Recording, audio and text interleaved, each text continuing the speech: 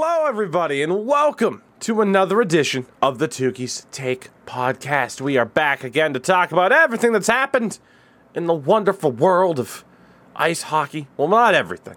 It's an NHL-focused podcast. But an AHL goalie scored a goal, so that was cool. And that's about as much discussion as we can have on that. We're back again! It's good to see you. Hope you're well. Mr. Endo Mills is here alongside me. Forgetting that there's also audio to this podcast, not just a video podcast. Agreeable grunt. Hi.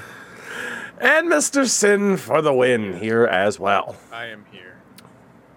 Yes. Yes, you are. And we are going to talk primarily playoffs today, of course. The first round of the Stanley Cup playoffs nearly coming to an end. So we're going to spend the vast majority of today's show discussing that. Of course, if you missed the episode earlier this week on Tuesday, covered some of the other topics that happened. The Montreal Canadiens winning the draft lottery, which for a second I thought they didn't. It was a glorious moment.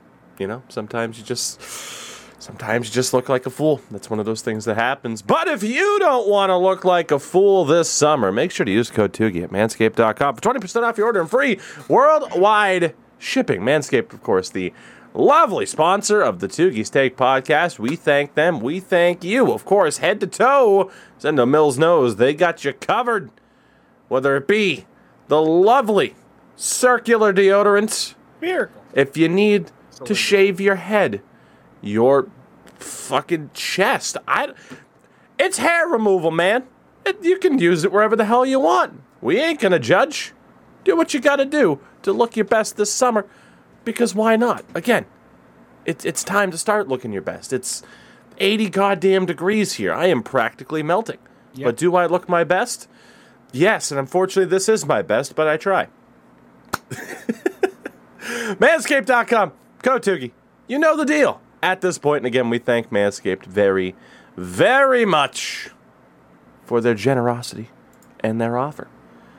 Gentlemen, that was the best segue that I had. It's all downhill from here. We have two non-playoff topics to discuss, and then we're going to get right into talking about the playoffs, because we did ask for viewer questions. They were, of course, all related to the playoffs in the natural course of discussion anyway, so it's like, let's just go for it. So it might actually be a bit of a shorter show, which means in 2 hours we'll still be talking. How about asking some non-hockey questions, you fucks? What's your favorite cereal? There you go. Hard-hitting topics. Why is it Captain Crunch, and how cut up is the roof of your mouth? Yeah, I was just going to say that. Man, I did not like Captain Crunch. Great. Oh, fuck. I hated it. I couldn't eat it. I just couldn't. Good. All right, well, screw it. Here we are. Let's do it. Endo Mills' favorite cereal. Go. So, like, as a kid or, like, now? Both. Both? Okay, as a kid, I really like Fruit Loops. And then I started to stop eating cereal right when they had that Crave cereal, where it's like the chocolates inside the cereal and like all that, fucking. Thanks, Crave, for ruining cereal. Yeah, and then now it's just what I'll do is I like Frosted Flakes, but there's too much fucking sugar on there. So what I'll do is I'll get cornflakes, and then I'll go get sugar, and I'll put it on my fucking cereal. Because they cloud it over top like crazy. And what I'll do instead is I like... How do we make Frosted Flakes appealable to kids? It's just a dump truck of sugar backing into the plant. Yeah. And like now what I'll do is, because I want to get like other stuff in there, is I won't buy Vector cereal, is I'll buy cornflakes and I'll buy the Vector mix or grain mix and just have that in there instead. Think smart. There you go. Sim for the win. Favorite cereal then and now. I had a few different ones growing up. For a while, I was hooked on Apple Jacks. Like, Apple Jacks were my shit for like a full year of school. And I loved Lucky Charms, but my mom wouldn't buy it all the time because obviously just fucking marshmallows. And you'd eat it. My sister had a way. She would eat all the marshmallows first. I was smart. I would eat all the Cheerio shit first and then just have pure marshmallows at the end. Beautiful.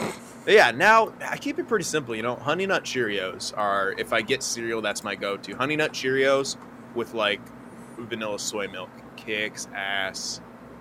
kicks ass. Or almond milk. There you go. For me, I mean, you guys mentioned too, as a child that were up there, I was a big Cinnamon Toast Crunch fan. I was a big fan of Reese's Puffs. They got me. Now I think they're kind of. You remember the now I think they're kind of mid. Where they had the Rice Krispie treat cereal, and then I never see that anymore. That was bomb. Yeah, that was good. Yeah, freaking just blew Endo's mind bringing that. Yeah, it's like in the back of my mind. And then they brought back the Oreo O's cereal. It's okay. And I got Endo going, so double sorry. Yeah. Oh god, there's one other cereal that I had as a kid. That's just not coming to mind, unfortunately. I will say my top cereal now, I am still a big fan of Cheerios. Honey Bunches of Oats. Elite. Absolutely elite. And my go-to nowadays. Yeah, I can't think of... maybe God. Tex? Shout out to Raisin Bran Crunch. Dude, I'm a big cereal guy. Raisin Bran Crunch, even like Cinnamon Life is fucking delicious. Yeah, you seem like a Raisin Bran kind of guy. Raisin Bran Crunch specifically. You got 2 scoops of fruit. Yeah, 2 scoops of fruit. Don't call them 2 scoops Tougie for nothing. It's fucking 2 stupid. scoops. Everybody's a good thing. Oh my god. Scoops of fruit. All right, next question from Tougie. We covered breakfast. Favorite lunch item at school? Ooh. Sin for the win. Oh, what was your favorite lunch? You could say from home if you were one of those kids. Oh. I'm gonna say more served at school. Yeah. What did your school knock out of the park? Well, there's several things. I mean, there's several different tiers. You had elementary school, middle school, and then like high school. They all had different stuff. Elementary school, they used to have these like little fucking pizza things that were just in a tinfoil tray. Awful, but it was so good. It was so good. At least it's probably terrible now. Middle school, I used to get cup of noodles, just fucking thing of cup of noodles for like $1, and then you get like a hot thing of hot Cheetos out of the vending machine. That was tits. At my high school, they had a burrito that was called the Live Oak Burrito, which is the name of the school I went to. It was so good, man. It was a massive fucking burrito that was actually really good, and that was my thing in high school. Endo Mills. Now, see, this is why I asked this. Is number one, just gives us something to talk about. Secondly, I am presuming you two went to much, much larger schools than I did in terms of the student population. Yeah, like public school my whole life. Yeah. Yeah, well, same thing for me, but like elementary, middle school, high school, always capped out at a couple hundred. Oh wow. You know, like, and I imagine like I hear Sin like, yeah, I grew up in California, so I'm like, oh, you had like thousands of people. It was a smaller town, but yeah, I mean, it was still like a town of like 30,000 pop, and it wasn't until my class went into high school that we finally had 2 high schools. So yeah, there was a solid amount of people at each. And Mills, your top lunch at school. So it's a little bit weird because in something. What? A story from you? A little bit weird? Yeah, a little bit weird. No, Toronto is different because not a lot of schools provided lunches for you, except for like pizza lunches and stuff like that. I really didn't get a provided lunch, like, because I know like in the U.S. and stuff like that, they'll have like stuff from the schools and everything. The only thing that was provided from the school was pizza lunch. That's it. And like you bring your own lunches and all that. It wasn't until like high school that I started to, find my own lunches and all that, and for the school I had to pay cafeteria. at high school, just FYI. Yeah. Yeah, high school for me, they had like the a la carte option. Yeah, we had. It's like you got to pay for everything on that though. It's like otherwise you can go for the trash they provide. I'm pretty sure we paid in elementary school and shit, but we just had a little card that you just slide through a thing. You guys. God, they got you. They got you guys fucking. Christ. They fucking hammered capitalism into your head early. Holy fuck. Oh yeah. Oh yeah, dude. Oh yeah. Oh man. Oh my favorite was during high school. There was a convenience store next to where I went to school, and this place would sell lunches $5. The greasiest fucking noodles you'd ever eat in your life with like General Tao chicken, sweet and sour chicken, bunch of that, like that kind of food, like all there, $5 a pop. You just want a bunch of noodles, maybe like $2.50. It was the greatest thing ever. The best part about that store is that if you brought them TTC tickets, like transit tickets, you could resell it to them and you'd get money back. So people who would get money from the school would take that money. So let's say, for example, transit fare was $2. You would take your strips to them, and for that $2, you get $1.50. So people would grab their whole stack that they'd get, because people live far away, and some people who live under certain conditions get free transportation provided by the school. But these kids they're fucking like 9 to 12, grade 9 to 12. So they took the free tickets and got money. And they flipped it, and then they grabbed lunch and whatever. Because it's like, I don't think buying something for $2 and selling for $1.50 is profitable, but you know. But now that you explained that they're free, well, no, now that they explained that you're free, no, it doesn't matter if they amount, if it's still $2 a piece for $1.50. Yeah, but yeah, like I lived like very close too, but I would sometimes get tickets from like my grandma and stuff like that, just because she's like, oh, you know, you never know when you need it. I'm like, yeah, I know when I need it, and I just grab a muffin for like $1.50 too. It's great. So you ate the tickets.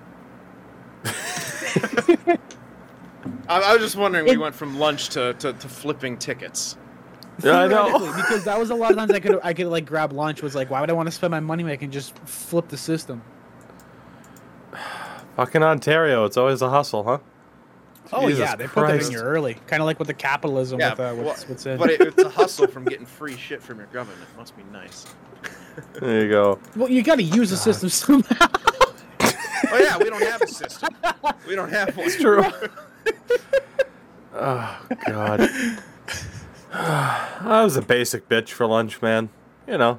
Oh shit, it's chicken nugget day. Beautiful. I will say, my elementary school ruined stuffed crust pizza for me for almost a decade.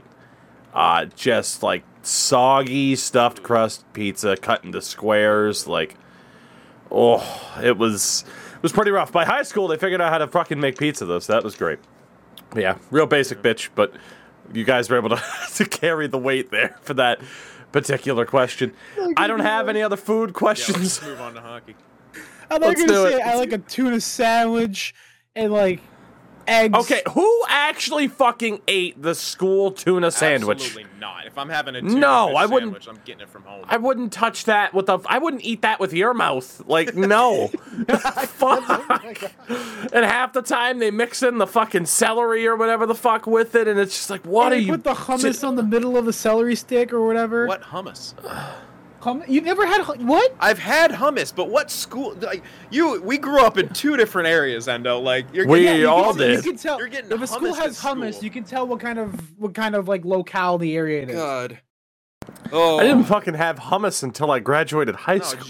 You probably had organic fruits and veggies and you know what? Free public transportation. Good lord. Yeah. Oh, fucking yuppies! I swear to God. Beautiful. No I love finding out how different our upbringings were. It's a fun time. We'll continue to explore. There you go, everybody. For further questions. And sometimes the limo would be late to pick you up with the hummus. And can you believe they wanted my full $250,000 tuition up front? What the fuck? Just transferred from my Swiss bank account. Jeez. So if you have any questions, as always, make sure to join the Discord. It's in the description no matter what you're watching or listening on. We will talk about hockey after almost 20 minutes of total nonsense. Two things, as I mentioned, for non-playoff topics. First and foremost, gentlemen, a round of applause to the Vancouver Canucks, who are apparently going to bring back Bruce Boudreau. Good for them. What the fuck was all the good for them indeed. In the media, that was weird. The fact that it even apparently was going to trend towards a negotiation standpoint of will he come back, will he won't. He had a .649 winning percentage over 57 games with the Canucks, who were in the dirt when he was brought on. Ridiculous. But at least they were smart enough to bring him back. That is tremendous news for Canucks fans. You know, I think you look at, some of the decisions that they face in the short term. The word was out there, apparently, that they're already looking at trying to move on from Oliver Ekman-Larsson. Patrick Alvan's like, what the fuck did you do? Bim Jennings, I want this contract gone. Of course, the JT Miller thing is going to be looming overhead. He's got 1 year left at 5.25 after finishing top 10 in scoring. So they got some big decisions to make, and I think the least they could do was have that stability of Bruce Boudreau being there when he got that team to perform as well as they did. Yeah, he was. I mean, the numbers speak for themselves. The buy-in obviously speaks for itself. Like, that team did a complete 180, and he obviously figured something out. It's nuts to me that they're even entertaining the possibility of him not being back. Like, cool, new coach and all. Why would you give up a .65 essentially winning percentage for an unknown? That is so bizarre that they even entertained that. And God, I just hope the relationship between Boudreau and the new management wasn't soured in any way by that, because that's something that could easily put you off as a coach, like being like, what the fuck? Like, I just did that and you got no faith in me? Like, come on. Anyway. Absolutely. So, again, a good result, I would say, for Canucks fans, and what's going to be an interesting offseason. And in terms of our other little topic, the finalists for 3 more awards were handed out. Of course, we already knew the Vezina finalists. The Hart Trophy final 3, Austin Matthews, Igor Shesterkin, and Connor McDavid. I said Shesterkin was probably in the running for the Hart. I could still see a situation where he wins it, but at the same time, John Cooper of the Tampa Bay Lightning had a fair point when he was asked who he thought would win the Hart. He said, well, it's really tough to score 60 goals in this league. I kind of think that this goes to Austin Matthews this year, but then again, Connor McDavid led the league in points. So it's a tough call. This is probably one of the toughest Hart discussions we've had, because there's 3 up there who are probably worthy of it and who do 3 different things, essentially. So how do you quantify the complete difference of play into winning this award and what's more valuable? Technically, yes, goals are more valuable, but also Connor McDavid carries the Oilers on his fucking back. Shesterkin carries the Oilers on his back playing the hardest position. But it's also, again, how do you compare save percentage to total points or goals? It's so tough. I think to be fair, they're probably going to give like Matthews like the Hart. McDavid obviously automatically wins the Art Ross. Probably will get the Ted Lindsay, and then Shesterkin should get the Vezina. I'm pretty sure that's how it's going to go, because they want to be fair and nice. Along with that, the Ted Lindsay finalists are Yossi, Matthews, and McDavid. So for me, how I'd like to see this play out: Shesterkin gets the Vezina, Yossi gets the Norris, give Matthews the Hart, and give McDavid the Ted Lindsay. Absolutely, but there you go. Yep. Like, in terms of proper recognition for everybody, that works out, because Matthews, the MVP, and then the Ted Lindsay, of course, is for, quote, the NHL's most outstanding player in the regular season as judged by the members of the NHLPA. So Connor McDavid should probably win that one. Yeah. Because he is. Like, he's going to win. He should win that pretty much every fucking year till his retirement, or until he ever declines. Yeah. Like, because he is the best player in the world. Yeah. They could have an argument where it's like, well, Austin Matthews broke a record. It's like, Connor McDavid can't break a Gretzky record. I'm going to say that flat out. He might. A single season record? Yeah, no, but not going to happen. Oh, yeah, not a single season. Like, career-wise, season, not gonna maybe, but that's, I don't know. It's still a tall order. Yeah, most of those records are The fact that outright he's like untouchable. still being compared as like that caliber of a player, because he is, you have to give him that award every year, without a doubt. The final award that we know the nominees for right now is the Calder. Unsurprisingly, Toronto's Michael Bunting, Detroit's Moritz Seider, and Anaheim's Trevor Zegras. It's Moritz Seider. It has to be. Pretty much, hands down. For a rookie defenseman to get 50 points and put up the numbers he did, not playing sheltered minutes, like, holy crap, dude. Like, he was good. On that team as well, too. Yeah. Yeah, on a pretty rough team where it's like, hey, what a great selection of defense partners you might get to have. Was he playing with DeKaiser? Like, holy crap. It might have been DeKaiser. Like, the best defenseman he could possibly play with on the team is Philip Hronek, who's fine. Yeah, he's fine. He's fine, but he's not bad. He's like a 3-4 guy. Like, on... That's how I would judge. on a good team, he is second pair at best. Yeah. So, I'm trying to look it up for Moritz Seider and how many minutes he played this season. Hockey Reference will have the... Okay. Boys, over, under, whoever... Price is Right rules. Whoever's the closest without going over here. How many minutes did Moritz Seider average this season as a rookie? 28.5. Endo Mills. 30. Okay, well, you're both over. That's a shame. But still, 23 minutes a night. That's still a lot. As a rookie. Why did I go so high? Because again, that's just kind of already the expectation. Burns and Carlson. I was like, they play a lot. I just want like the big number because big number looked good. I am going to try and find the average or the highest average time on ice. I don't know. I mean, it's Hockey Reference. They should very, very much have that, but I can't find it. So I'd be very intrigued to see where Moritz Seider stands in that regard. That's crazy. That should be to total time on ice. Yeah, I'm trying to find it really quickly, and I'll see if I can get back to you on that one. But in terms of this award, it is Moritz Seider for sure. And actually, I found it. There we go. Shout out to Hockey Reference. They do have it, from what I can tell. Is that from this year? It is. NHL skater time on ice statistics. Average even strength time on ice. It's 22 minutes a night for Thomas Chabot. I'm trying to see where Seider was in terms of 5-on-5, so I guess he got some power play time. So Seider averaged 18 minutes of 5-on-5 time a night, which puts him top 68, actually. Interesting. But obviously, too, a good amount of shorthanded time. Yeah. He averaged almost 2 minutes of shorthanded time a night, 3 minutes of power play time. I can't find the total time, but regardless, hopefully somebody can find it. I'd be very intrigued to know.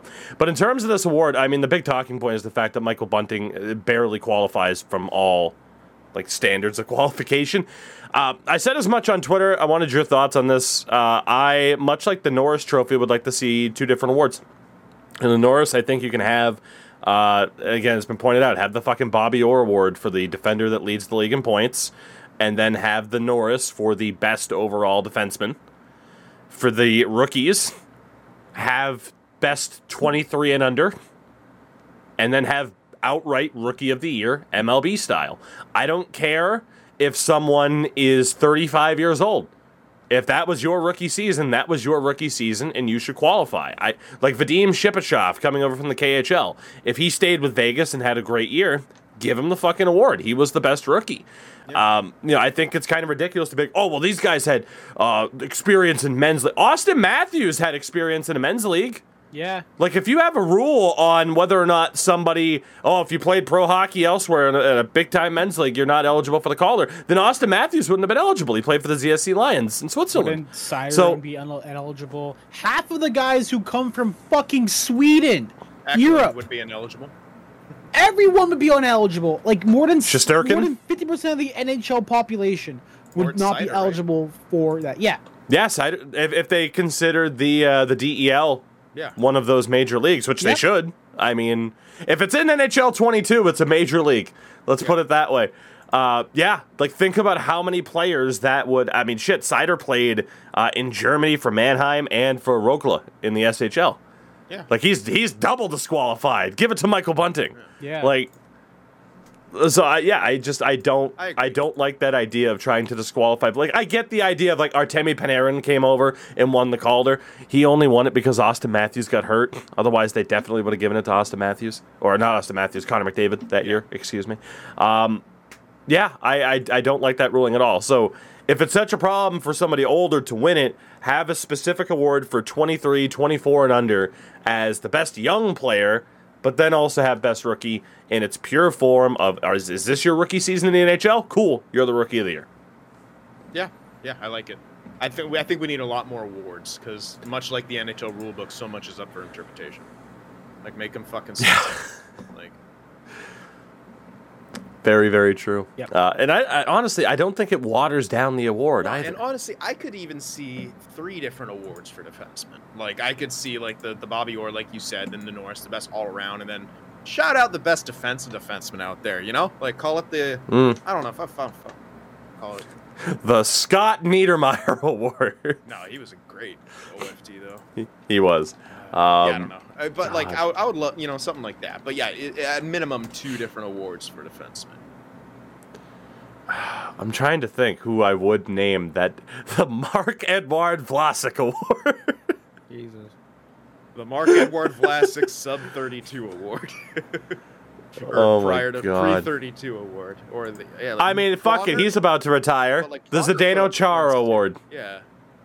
Tallest man. Every year. Give it to the tallest person. Next year, Curtis Douglas, baby! My yeah, God. let's go. Curtis Douglas to the moon. Oh, so with that, let's talk some playoffs, as we should. We will start off in the Western Conference this time, gentlemen, with the most recent series to come to a close as the St. Louis Blues eliminate the Minnesota Wild in 6 games. They won Game 5 by the score of 5-2, and Game 6 by the score of 5-1, despite the fact that they switched from Marc-Andre Fleury to Cam Talbot just to try and spark something, and it simply did not work. For the Blues, they will play the Colorado Avalanche in round 2. Holy hell, am I looking forward to that series. Whew. Now, for the Blues, I mean, look, we talked about it when we broke down their lineup, man. That team's a wagon. It is. Like, defensively, you might feel much more confident about it. They still had someone like a Pietrangelo there instead of, I don't know, Cap Friendly has their second pair listed as Justin Falk and Leafs legend Callie Rosen. Who? Uh-huh. But, what's funny is they turned back to Jordan Binnington after Husso struggles, and Binnington finishes the series with 3 appearances and a .943 save percentage. If Jordan Binnington can play to the best of his abilities, that team stays healthy, there is a more than realistic shot that they could beat Colorado. Like, This is not a walk in the park for the Avs, and I think, unfortunately, Minnesota probably not able to take as much gas out of the tank of the Blues as a whole as they would have preferred. Yeah, I think, I can't remember if I said Blues in 6 or 7, but I know for a fact I really thought the Wild would do a little bit better and be able to win a bit more. And now, especially as they're heading into, as you know, cap hell with $15 million of dead cap, essentially.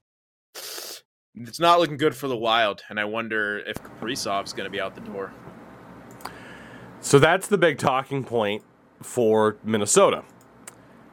It's only a year, but man, did it look like this year was that window of opportunity. It had to be. Like, it literally had to be because of what they're going to be into in the next 3 years. You look at this offseason now, technically for Marc-Andre Fleury, they only gave up a second-round pick rather than a first because of their early exit, so they technically have a draft pick in every round except for the 7th this year, so that's not that bad.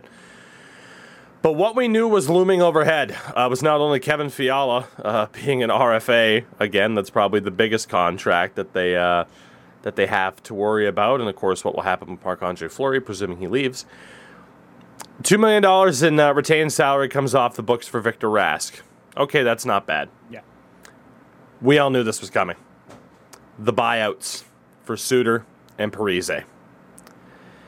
This year, they counted for about $4.8 million against the cap. That's not too bad. You can manage that. Do you guys remember what it jumps up to? I think it's like for this upcoming season, like $15 million. It's $12.7 million for this upcoming season. Okay. And then for 2023-24, and then 24-25, so the 2 seasons after, it jumps up to $14.7 for both of those seasons before dropping down to a much more manageable 1.6. Literally can only spend to the cap floor almost in that case because of all the dead cap. That's awful. Like you have to tank essentially. Like, I mean, you can hold on to Kaprizov, but he has no one to play with, and he's gonna be pit. And ooh, man, it's one of those things where it's like you better hope you've drafted well and have good players coming up in the system, because otherwise, oof. Who's that kid they have? They drafted Marco Rossi. Boldy too. Matt Boldy joined the team this year and looked phenomenal. So he's got 2 more entry levels, right? Or 2 more. I'm looking at finding his deal. Yes, 1 more. Ooh. Next year is the last year of his ELC. That sucks. You wanted 2 more for him, because then you could give him like a nice little bridge and still fit under. He might still take a 2-year bridge, but yeah, depends on how much he likes Minnesota. Yeah, so you have, Kaprizov at $9 million, Zuccarello at $6 million, Eric Sinek at $5.25 million, Fiala RFA, Marcus Foligno at $3.1 million, which is a pretty good deal, but then Jordan Greenway is getting $3 million starting next year. That's a bit pricey. They do have Ryan Hartman for $1.7 million, and his deal's not up until the end of the 2024 season, so... that based off of how well he's played, that's not bad. Defensively, Spurgeon makes 7.5. Brodin makes 6. Both good deals. Matt Dumba makes 6. Last year of his deal coming up, they're going to want to get rid of that deal badly to free up some space. I'm intrigued. As we always say when we kind of recap what a team can do heading into an off season. Minnesota is perhaps, we said it even for Vancouver, a few minutes ago, but I'm very, very intrigued by Minnesota here because, it's very tough, and I think if you looked on social media at all, a lot of apathy from that fan base because the Minnesota sports scene in general, with the Wild and the Vikings and the Twins, it's just been one, and the Timberwolves for that matter, who made the playoffs this year, it's just been one constant dick punch. For fans of Minnesota sports. Like, they cannot catch a break. I think, what was it? The last time a team was in a championship game, the Cold War was still going on? Some shit like that. Like, it's been a long time, man. And for the Wild, you have all that hope and optimism. It's literally the best. It's literally the best that the Wild have been. Best season in their history, with the best player in their history with Kirill Kaprizov, and they still fell short. And tell me if you've heard that before. Sorry, had to do it. We'll talk about them in a minute. But yeah, I just don't quite know where they go. Because then again, think about that.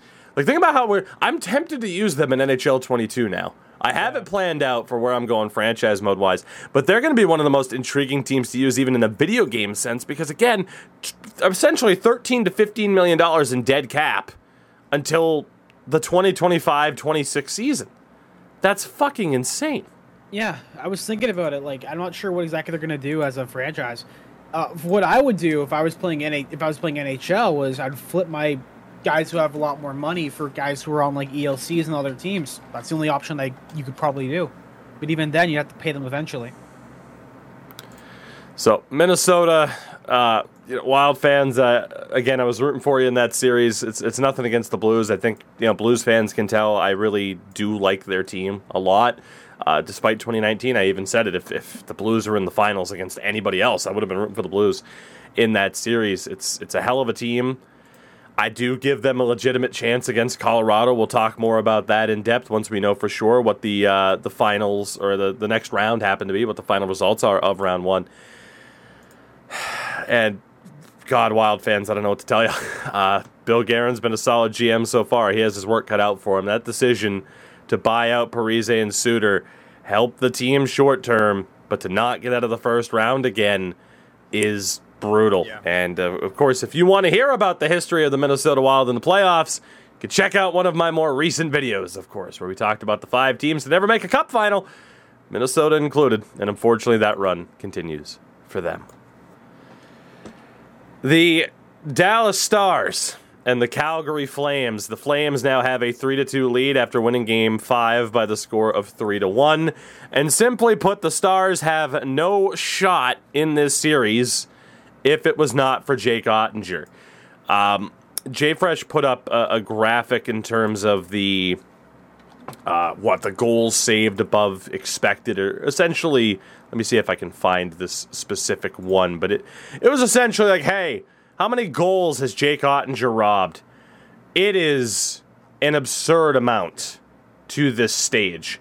Here we go. Playoff goals saved above expected as of May 12th. Third place, Jacob Markstrom with 5.2. Second place, Mike Smith with 5.8. Jake Ottinger, 10.5. This series is done in 4 games. Yeah. If it's not for the fact that Jake Ottinger is playing out of his fucking 10.5, we said man. He was the X factor or the wild card, like the only thing that could extend that series, and he absolutely has.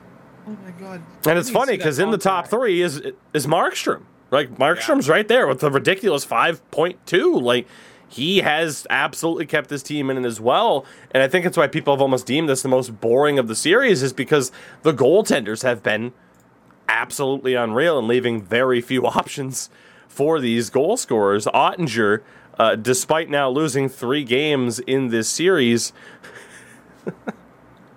any guesses of Jake Ottinger's save percentage through 5 games? Yeah, 945. 965. 956. So split the difference just about.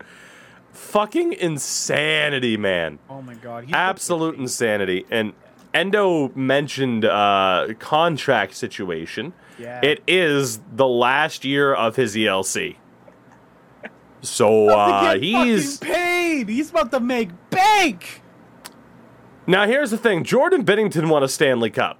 Odds are against Dallas of doing that right now, but Binnington made 6. Ottinger gets no less than 3, right? Yeah, absolutely. And it's gonna be like, even if it's like a two-year deal for $3 million just as a bridge, like, yeah, they're gonna bridge him. He's gonna get paid. Yeah. So, Game 6 is tonight. Do the Flames cap off this series? That is the question. Do the Flames finish this off tonight? Potentially setting up a Battle of Alberta in the second round. We'll talk about that. Or do you think this goes 7? Endo Mills, we'll throw to you first. Yeah, or not. No. Go ahead. Well, no, I wasn't sure. When you guys are just like, who's going to talk first? I'm like, fucking Endo, you talk. Yeah, I think it's going to go 7. It's going to go 7, and they're going to still win it. I don't know. There's been way too many Game 7s in this so far. Like, the East, you have like 3 Game 7s going on. 3. Yeah. The West, you're gonna have maybe like 2 more. I just see it going that way. I just see them just going Game 7, and then I don't know who's gonna win it. I want Ottinger to win because I want him to get paid. I love seeing a goalie get paid. Woo! Especially when they deserve it. Yeah, I want them to take it, but then again, you can't doubt out the Flames. The Flames won't blow a lead like the Leafs do. So that's it. I think the Flames have got to have it, man. Like they can't. They got to find a way to get to Ottinger, and they got to do it. Like, yeah, it's. They don't want that to go to 7, man. That's just plain and simple. They don't want it to go to 7. And it's not. Yeah, they need to figure out a way to win, because they were really we had them winning like in 5 probably. We thought Dallas could steal a game, but dude, like the fact that they're almost, they're facing a potential Game 7 is kind of ridiculous, and it's very, very. We can see it happening too, just by the way Ottinger's playing. So. Yeah. I mean, we kind of predicted that the Flames would win this in like 4 or 5 games around that area, so. Stars are already playing with house money. Absolutely. So, why not? Bring on another Game 7. Again, Calgary has no excuses, though. I mean, you just saw Minnesota, granted, against a really tough team, but you just saw Minnesota fall super short of expectations. If Calgary doesn't make it out of the first round, they are right back to where they were at the beginning of the year of what the hell do we do? Except... you no longer get the option of trading Johnny Gaudreau because he's a UFA at the end of this. Oh my god, I forgot about that. Yeah, so if they fall short here, I don't know how competitive they are next year. Matthew Tkachuk is an RFA. His bridge deal's already up. How insane is that? Nuts. Goodrow's a UFA. They got some big decisions to make here, and the longer the playoff run goes, the better for Calgary. So, and again, for Dallas, it's house money at this point. Everyone's kind of dumping on you and not expecting you to do much. So, it's a good spot to be in. Kind of like the LA Kings. They did win Game 5, 5-4 in overtime, but the Oilers won Game 6 last night without Darnell Nurse, who was suspended for headbutting Philip Deneau. Shout out to both Adrian Kempe and Evander Kane for taunting the crowd. Kane, though, last night, 2 more goals. He has 7 in 6 games. So, again, we never doubted Evander Kane's on-ice ability. Game 7 on Saturday. Sin between the Oilers and the Kings. You might have a frozen webcam there, buddy. But, yeah, Game 7 on Saturday. Oilers, Kings. We'll give Sin a chance to see if he's here, and if he's not, we lost him. And I think we lost him, which is okay. Endo, we'll give him a chance to reconnect. Your thoughts on this Oilers series? I'm intrigued. It's a trash fire. This should have been an easy way for them to go through, but just like the oil sands over in Alberta, we don't know how to solve it. I don't know what they're gonna do. Because they have to do this, because not only does McDavid's no trade clause, no move clause pop in next season, this is like the time where you have to sell on him that this team is actually, there you go, Sen. This team is actually gonna do something, because you are wasting a generational talent, and I guarantee you, if any team wanted Connor McDavid, they would grab him immediately. The second that someone of that echelon says, I can't do it here, I want to play somewhere else, you drop almost everything to get him. But the thing is, what do you do? Like, you get Connor McDavid, now what? Right? So as much as I want the Oilers to win, I really do, I also want to see Connor McDavid and what he does in this offseason, regardless. Tougie, I think your mic's muted. It very much is. This turned into a technical disaster of a podcast. Connor McDavid has 4 years left at $12.5 million. Right. He has no ability to say, yeah, hey, I'm leaving. He doesn't. Jake, granted, he has more freaking stroke than Jake DeBrusk does to be like, I want to leave the Bruins, trade me. Even if Connor McDavid says, hey, trade me, the Oilers don't have to do anything. You could refuse to play. If you're the Oilers, then say go ahead. My opinion, at least. Unless, how the hell are you going to get a fair trade offer for Connor McDavid? Fair enough. Go ahead and refuse to play. I wouldn't blame Connor McDavid for refusing to play if they fall short in Game 7 on Saturday, because that is a completely inexcusable loss by every metric if they were to fall short. But we don't know if that's going to happen yet. I'm sure it's not all doom and gloom. Obviously, the Oilers are going to, in theory, have momentum for this Game 7. But I'm awaiting the results of this Game 7. I can't say more than any other Game 7, but holy hell, is Saturday a gigantic day for the future of this league. What happens if the Oilers lose? What happens in the 2 Eastern Game 7s that we know of? That is a gigantic day. Very, very intrigued to kind of see what happens. All right, we got Sin back. He's back from the dark void. Sin, any final thoughts on the Oilers and the Kings? You were the one who went out on the limb to say, hey, here's what I think's going to happen. So, how you feeling? Yeah, Kings in 7 still a real possibility. I wish they would have won Game 6. That would have been nice, just to kind of get it out of the way. But obviously, they could still win in 7. The Oilers are in still dangerous waters, and they need to understand that. And every time they win, they kind of do it with a lot of goals. The problem is, if they score 3 goals, they're going to fucking lose, because they've just been too inconsistent. with their like goaltending shit. So I don't know, man. Like they got home ice, so like they got that going for them. But I still give the Kings a really, really, really good chance to win. I hope they do. Because I predicted it, and I mean the fact that the Kings took the Oilers to Game 7 is already pretty big in my opinion, and I think a lot of people would agree with me. You look at the talent on the Oilers roster, you look at the Kings. Kings are still rebuilding. Just FYI to anyone out there who is not aware, Kings are still rebuilding. Like they don't have Doughty, as overrated as he is. Yeah, I was gonna say that was the big thing, right? Is they are without their top defenseman in this series. I mean, say what you want about the, like I said, I mentioned Darnell Nurse missing Game 6. They are without their best defenseman. Yeah. Victor Arvidsson is also injured right now, I believe. Actually, I mean, technically, Sean Walker is hurt too. You could argue, I mean, Sean Walker is a top 4 defenseman on this team? Probably. I mean, the funny thing is, this defense core, if everyone's healthy, it's actually pretty good. It's a bit underrated there for the Kings. So, yeah, if they're fully healthy, which, it is what it is. We'll never know. Do the Oilers lose this in 6?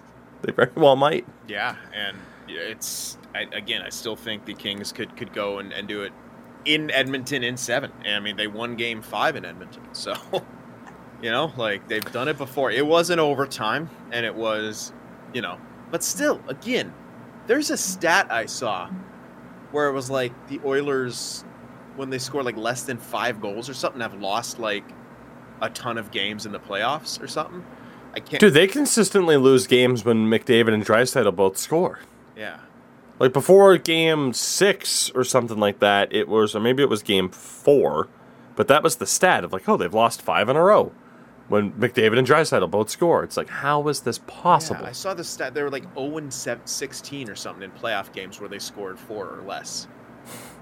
I can't remember how accurate it was, or I just remember seeing like, what the fuck? But yeah, so I do want to kind of touch on, did you guys see the McDavid reaction? Well, his supposed reaction to Kane doing the holding up 7. I did not. Yeah. It showed him on the bench getting angry, looking over towards Kane and like yelling something. And everyone's like, maybe he was yelling at the refs or this other whole thing. It's like, anyway, I just wanted to kind of touch on that. I think, honestly, you can meet in the middle. I don't think McDavid's like, I think what his position is, like, why the fuck are we going to 7 against this team? Like, let's say he's angry at Kane for taunting. I think his anger is like, why are you getting cocky when we just forced a Game 7 against this team? Yeah, we're struggling enough. They don't need motivation. Yeah. Dude, if they lose this, man, I can honestly say McDavid may begin to want to ask for a trade.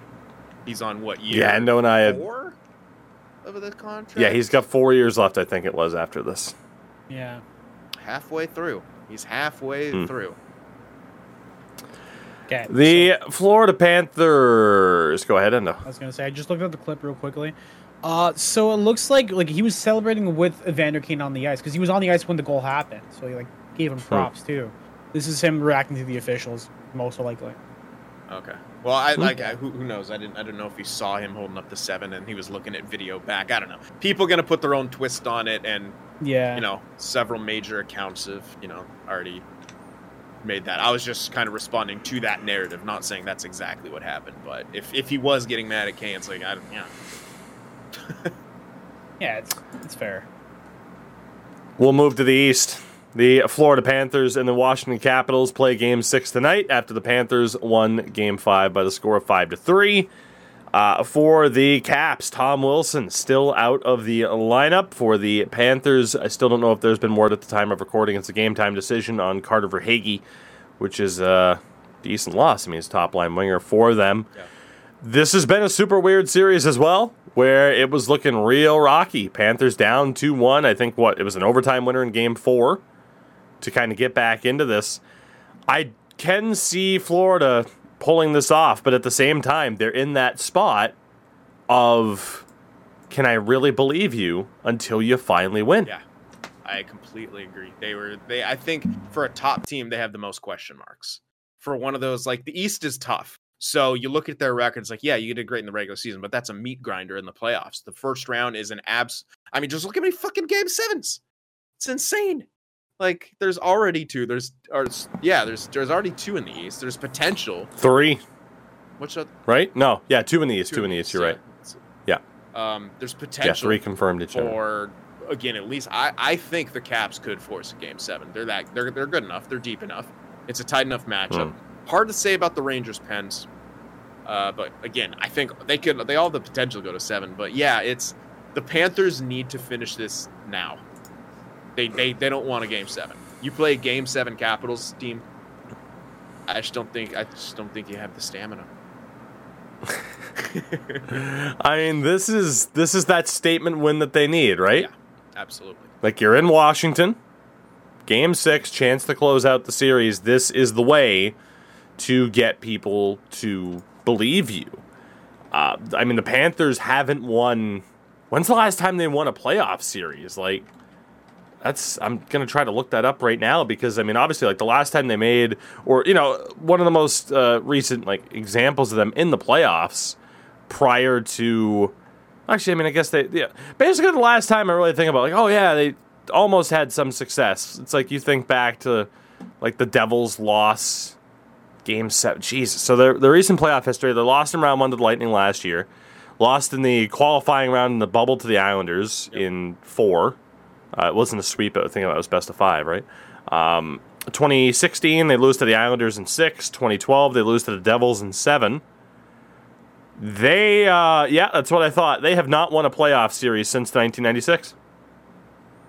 That's it. That is the only time that they won a playoff series, and they went all the way to the Cup final that year. Yeah. Wow. Fucking yikes, man. But that history is why we say, like, okay, show us. You know? Yeah. Now's the time. Prove that these aren't... Granted, this is the best Panthers team in club history. Obviously, 58 wins in the regular season is pure insanity. But they still got to prove it. And tonight's a great chance to do it. I'm going to say they get it done. But, man, kind of like Sid mentioned, if the Caps win in 7, I'm not going to be shocked. Yeah. On the anniversary, the 9-year anniversary of one of the most infamous playoff collapses in history, which also coincided with this man's birthday. Endo Mills, it's time to talk. Happy birthday, by the way. It's time to talk about Leafs and Lightning, as the Leafs did win Game 5, but lose Game 6 4-3 in overtime. They were down 2-0. Then suddenly they were up 3-2 at the end of the second period. And then again, they lose it in overtime. They are now 0-8 in the Matthews-Marner era in terms of games with an attempt to close out a series. That's so bad, dude. 0-8 in elimination games with the chance to move on. You know, a lot of things that I saw, and I know, Endo, you're not one of these type of Leafs fans. A lot of Leafs fans being like, the refs, and what about the Killorn hold on Matthews? And well, they didn't want to decide the game with a penalty, so they decided it without. It's like, look. Don't go down 2-0. Don't go down 2-0. Yeah. Take advantage of dominating that overtime up until the goal against. Yeah. You know, people are making fun of the Matthews trip. I don't think he was getting that puck anyway. It was going to be intercepted, but they had their chances to win. Everybody knows this at this point. We have said it. Literally, like, it doesn't matter if it was when Deej was on this show, when it was just Endo and I, when Sin's been here, when we've had guests on the show. Everybody knows this. The officiating standards in the NHL are garbage, especially in the playoffs, especially in a close game, in overtime. Exactly. And there is not... Look, it is playoff hockey. If your team loses, yeah, you can probably find examples of officiating fucking you over. That's how it works. Unless you're Nashville and you get barnstormed by Colorado, you can pretty much find an example in every loss. That's just how it works. Are there Bruins fans who have complained about the officiating in Carolina? Yes. Are there Canes fans who think that the Bruins are getting biased calls when they're at home? Yes. That's just how it works. It's garbage all around. There are enough examples as to why the Leafs lost this game. They go down 0-2. And then they didn't take advantage in overtime. And let's be honest, I mean, Endo, I feel like you probably feel the same way. They should have lost in regulation because Brandon Hagel missed a wide open fucking net with like 5 minutes to go in the third period. Oh, yeah.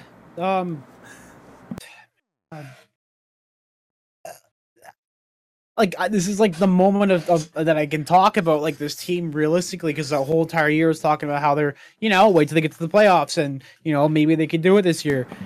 And they have the opportunity and they just blow it, dude. Like, come on.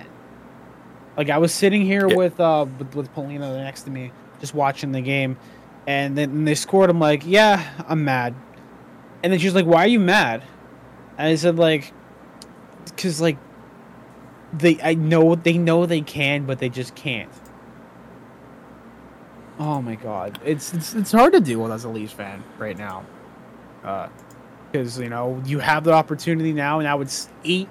Just make it one more, lose one more game, so that way you tied with 50 Cent for how many times you've been shot in the chest during a qualifying game. Because holy shit, if we get 9, do we get one bye for next year? Like, is this what's gonna happen? Like, get 9 to get the next one free? Like, oh my god, man.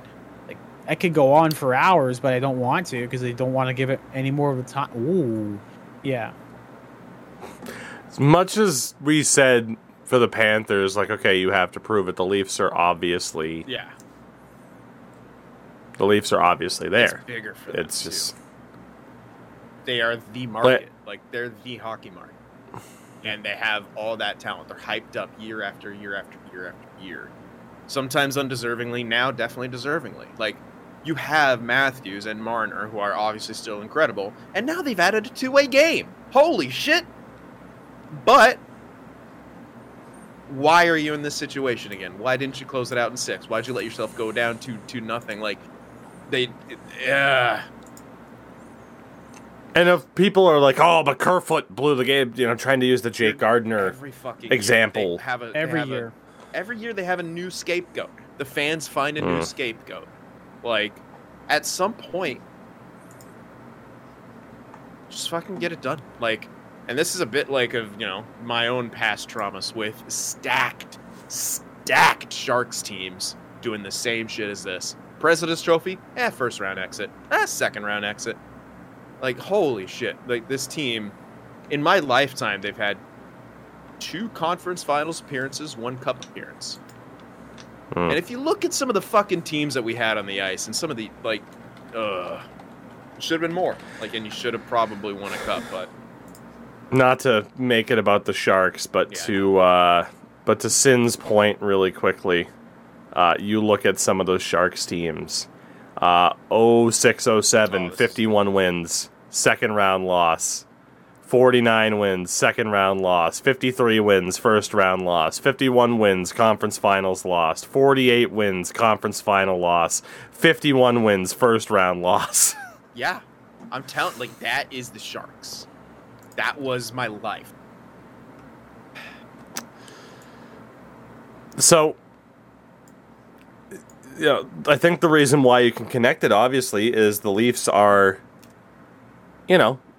staring down the barrel of that potentially being a reality. You don't want to jump the gun of wasted potential. But at the same time, how far off are they from that already? Like, you look at, last year against the Habs. Old John Tavares got hurt. You still have a better team. You look at the Columbus loss. Oh, this, that, and the other. You look at all 3 Bruins losses, as we'll just continue to turn the knife into Endo's heart as he has to step away for a second. But as much as, Game 7 for the Oilers is huge, and the result of that can completely shake up the league, this is the result. Or lack thereof, if you're the Leafs, that shakes up this league. Yeah. What happens to Tampa if they lose? Nothing. what pieces potentially get moved, or do they just, hey, we're going to enjoy the rest of the offseason and we'll be back next year because fuck you. It doesn't matter. We're the Tampa Bay Lightning. Tampa first round exit, you just won 2 cups. Like, yeah, it's disappointing, but it's also a goddamn team which is stacked as hell too, and who needs to get out of that first round. Like, if you're a Tampa fan, like, yeah, it sucks, but like, once you let the bitterness of defeat leave, you get to look back on back-to-back Stanley Cups, dude. And stacked ass, and you still have a great team in front of you. Like come back next year. Like, you still have shots. You still have Vasilevsky. The only casualties off of that roster this year will be Andre Palat and Nick Paul, maybe Jan Ruda as well. Yep. That's not insurmountable to recover from and get right back to where they've been. Depth is replaceable. Not necessarily good depth, but if you don't get out of the first round, is that good depth? Look elsewhere. Look, find yourself another good draw. Palat's been top line for them, 4 points in 5 games. You said Palat. Sorry, I missed Palat. Yeah, so like Nick Paul, Andre Palat. Oh, I didn't even hear Palat. Yeah. Yeah, so Palat's the big name that they'll lose, but at the same time, can they not overcome losing Andre Palat? I think they can. Yeah, they can probably. He's a really goddamn good player. Yeah, you can pick up someone in the offseason who can do something. Yeah, if you can not get better. William Nylander. When he inevitably gets booted. I'm just saying, someone's gonna go, and all the boomers hate William Nylander, even though he's done amazing work this offseason and in the regular season. I think it's still I haven't liked this playoffs. I'm gonna be honest with you. There's been a couple plays involving him that I've distinctly not liked. Him stopping skating multiple times on like potential icings, like one of them which he could absolutely win the race, shocked me. I was like, how the fuck do you not skate? He resigned himself to that being an icing, wanting to save his fucking energy when he could have probably beat that out. That one shocked me. But so again, that's all right. Because we went a little bit over time today, and Endo has to bounce in a few moments. And we can still talk about some of the things with the Leafs. Endo, how do you think you're going to be feeling on next Tuesday's show? If you had to guess, are you Steve Dangle, full belief, passion, let's go? Or is that history just too much to overlook? I might have to go trade my goalie stuff and get a new set of gear because I don't want to associate with the blue and white anymore. This is the best team they've honestly had on roster on paper within this whole time span of not being able to make it past the first round. And you can't do it. Like, I don't know if I like the Leafs. I'm more of a hockey fan than I am a Leaf fan, realistically. And I don't know if I can associate myself with that team because it's just, why would I want to break my heart every single goddamn year? You blue ball me. I'm getting blue balled in my favorite team. I don't like. I can't do it anymore. I can't. My heart. Took my heart can't take it. I'm 24. I have a heart condition. My heart literally cannot take it. Well, we'll let you get out of here. I hope for your sake, obviously, that the Leafs get this done. But at least if they don't, you'll have time to process your grief before Tuesday's show. Yeah. Thank you. So, and feel free to bounce. Buddy. Enjoy your birthday. Remember, Sid and I will. Chat, use promo code Tougie for 20% off Manscaped. I'm still gonna show this. You know what? Let's go. Buy the spherical deodorant in memory of me if I don't come back. Cylindrical for the next podcast. Yeah. See you guys later. All right. So, Sin, in terms of wrapping up the Leafs talk, then really quickly, we kind of mentioned what happens to Tampa. Mm-hmm. What happens to Toronto? I mean, they're moving a major piece. They have to. There's no more scapegoats. They've moved the major piece. Like at times, like Gardner was at one point a piece. Yeah. They're moving someone. It'll probably be Nylander, simply because you don't cheaper, and you don't move Matthews or Marner. Like they're the last ones. And Tavares might be too tough to move at 11. Tavares is so tough.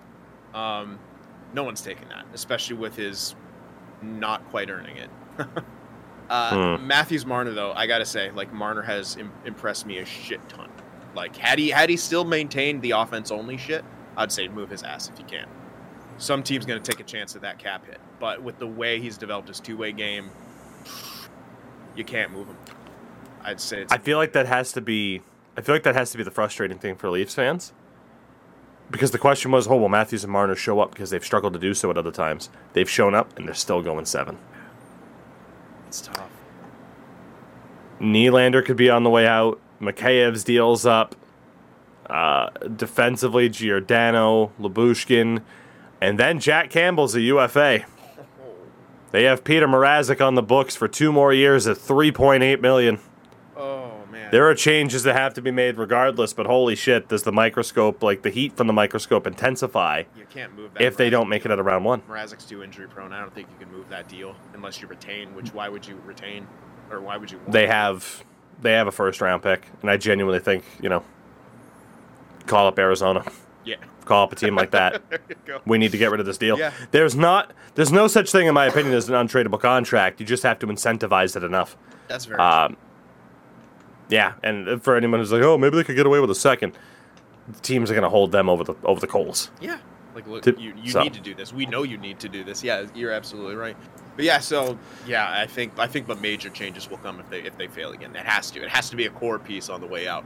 They can't just find a scapegoat and move him. They can't just move a Kerfoot because of a couple plays. You have to look at the bigger picture. And as good as Nylander is, that's someone who you maybe try to move. But I don't like. It's just like a clean house move without honestly cleaning house. You're cleaning out like one big important piece of furniture, and maybe you bring in more aggregate. Maybe you bring sign Mikheyev, give him a bridge deal, play him with keep him with that Tavares. Yeah, It's just so many questions. You can get a couple people for what Nylander's worth, middle 6, but it's. I hope like hell they don't have to answer them after Saturday. Rooting for the Leafs, but I have Lightning in 7. That's still my prediction. But yeah, I think I had them too. Yeah, me and you did. I think Endo said, I can't remember exactly, but his last prediction was Leafs in 6, Lightning in 7, and indeed. Final 2 series to talk about really quickly. We will go to Canes and Bruins first. The Canes won Game 5, 5-1 on home ice. The Bruins won Game 6, 5-2 on home ice. You're making me look fucking stupid. I said Canes in 5 or 6, man. Marchand and Coyle keep stepping up. Eric Hollis scored his first goal of the series last night. Always believed in you, Eric.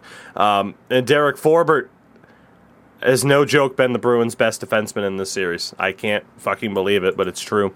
The home team has won every single game, every single time in convincing fashion. Game 7, Saturday, in Carolina. If the Bruins win, they will set a new record for most Game 7s won in NHL history. If Carolina wins, they'll tie the record for the longest Game 7 winning streak. It would be their 6th win in a row in a Game 7. Is one of those including the cup win? I think so, yeah. Ah, that's amazing. Yeah. So, man, I've put up those little mini kind of, not even like LFR style, but like the little mini reviews that I always put out there towards the start of that I record at the start of a stream and putting those up on YouTube. So I don't have too many thoughts on this game because in general, I don't have too many thoughts on this, aside from the fact that once upon a time, the Bruins looked like they were going to get embarrassed, if not, have you be completely right, 4 or 5 tops. And then after Game 5, I'm like, oh, fuck, here we go again. Because, again, they don't do anything in Carolina. But Game 6, they score first for the first time in the series. That's embarrassing. I know, how fucking ridiculous is that? I, at the very least, am happy that they took a really good Hurricanes team to 7 games. Yes, there is pressure. It's not quite as magnified as Leafs Lightning. There is pressure on the Bruins to do well because they are towards, if not right at, the end of the Bergeron road. It's fairly obvious. And, 3 cup finals in that era, only won 1 of them. It's rough. It's the way it goes. But I don't know how to read this because as much as the Bruins have pressure on them, the Hurricanes have a lot of pressure on them too. because it's been, 3 seasons now of them being the dark horse to make it to a cup final? Mm-hmm. Like, how many years now has it been where you've had people be like, yeah, I could see Carolina making the Stanley Cup final this year? It's been more than a handful. Like, that started before the bubble. 2019, they made it to the conference finals. They were swept by the Bruins. 2020, bubble, lose to the Bruins in round 1. And then last year, they lost to the Lightning in round 2. Both of these teams have a lot of pressure on their shoulders here. I don't know. Like, is that home? Like, we see it in NHL all the time in franchise mode. We make fun of it. The home team winning trend. It's like, okay, is it going to snap, or is the home team going to win every single one of these goddamn series, or every single one of these games in this series? I am obviously hoping. I said Bruins in 7 on this podcast. I'm hoping for the best. My only thought: don't get blown out. I would rather a heartbreaking overtime loss than to see them lose 5-1 in Carolina again.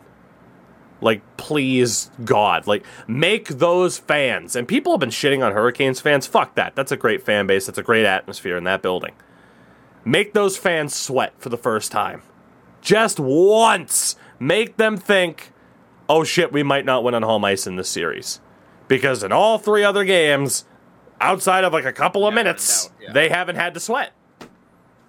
Make them sweat.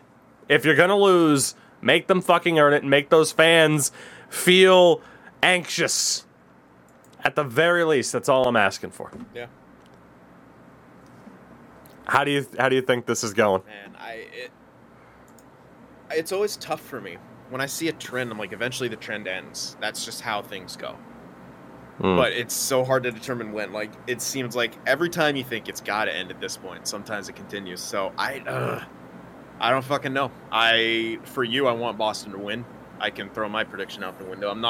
I've kind of given up on getting any of the games right. I'm just kind of hoping to get most of the winners right for the first round, which I'm looking pretty good so far. But yeah, I think it's going to be tough. The Bruins have to find something that they haven't found yet on the road, and that's tough to do in a Game 7. You already have a lot of pressure on yourself, everything you mentioned, but just as a player, just going into that moment, it's tough. But there's a lot of experience on that roster at the same time. And yeah, I don't know. It's a Stanley Cup caliber team, potentially.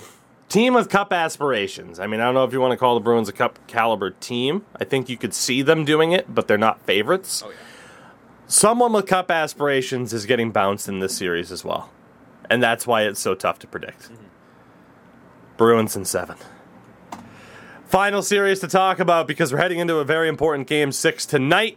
Rangers and Penguins. The Penguins with a 3-2 series lead, but the Rangers did win Game 5 to stay alive, 5-3 on home ice. So Game 6 is tonight. However, Sidney Crosby suffered a concussion. Yeah. In Game 5, he joins Brian Dumoulin, Tristan Jarry, and potentially Ricard Raquel as the injured Pens right now. It was an elbow from Jacob Trouba. I think his history, especially this season alone, kind of removes benefit of the doubt from some people. I didn't see it as a suspension-worthy hit in a sense, but there was no call on the ice, which is brutal. It's been that debate that we've had all season long. Intent versus, well, you did it. And I think for Trouba, unfortunate circumstances of events did end up elbowing Crosby in the face and giving him a concussion. I can understand why Pens fans are mad. Yeah. For me, the intent's not there. It should have been a penalty. Suspension, But regardless, no Sidney Crosby at the very least for Game 6 tonight. If it's a concussion, he should stay out the rest of the series. I worry about that guy's future health. I really do. Everybody does. I'm so worried for Crosby. But yeah, Pens, get the fuck out of this series tonight. Or whenever the hell you play. If it goes back, it is tonight. If it goes back to New York, Rangers win it. Absolutely, they have to. Penguins can win those crazy, Game 7s on the road or elimination games on the road. But if you don't have Crosby, no, it's not happening. You got to find a way to get it done tonight. Get to whoever's in net. Probably just Churkin. Get to him scored, play good. You need this needs to be your best all-around game and feed off the crowd and get the fuck out of this series and rest up. And hopefully Crosby can come back sometime in the next round. I know you're missing one of the greatest players of all time, but stepping up to first-line center role is Evgeny Malkin. Don't tell me the Penguins don't have the team to be able to end this series. They do. It's just whether or not they will. And the Rangers are in that spot, similar to the Panthers, similar to the Leafs. Prove you're legit. You come back from 3-1 down just to even force Game 7, let alone win the series. You prove that. Yeah. So, Game 6 is tonight. Game 7 would be on Sunday. By our next podcast, we will know the full scope of the second round. And on Tuesday, if not potentially Monday, to make sure Sin's here for these important episodes, we shall see. One way or another, we'll give our thoughts on round 2 and what's going to happen. But for now, I think that does it for us. It's almost like Christmas. It's the anticipation of just what the hell are we going to get? Yeah. And then knowing, like, okay, if it's this, then this happens afterwards. But if I get this, then this happens. It's just... This is one of the most, if not the most intriguing first round of the playoffs I can remember. Because there's just so much at stake in essentially every single one of these series, except for Nashville and Colorado. But even then, there were some people who'd be like, but what if Nashville pushes them a little bit? They didn't, but what if they did? Every single series has been absolutely nuts. Yeah. And, God, I'm glad it's living up to the hype so far. Yeah. Sin, with that, where can the people find you throughout the weekend? Yeah, you can find me, of course, my YouTube channel, now that my computer's all back and fixed. Vancouver Canucks series, still going strong, you can follow me on Twitter at SinFTWProd, and follow me on Instagram at Paul Cinders. Tomorrow, my single is being released on all major platforms, Spotify, Apple Music, iTunes, everything. It'll be up everywhere. And I'm very, very excited for that. Worked real hard, poured myself into my music these last couple months especially, and yeah, I'm really, really happy with how that's turned out. And yeah, I hope you guys out there give it a listen. Make sure you do that. You can find me everywhere at Tougie24, of course. We will see you guys on the other side of the weekend. And we'll try to comfort some of you. I might need some comfort myself. After Saturday, we shall see.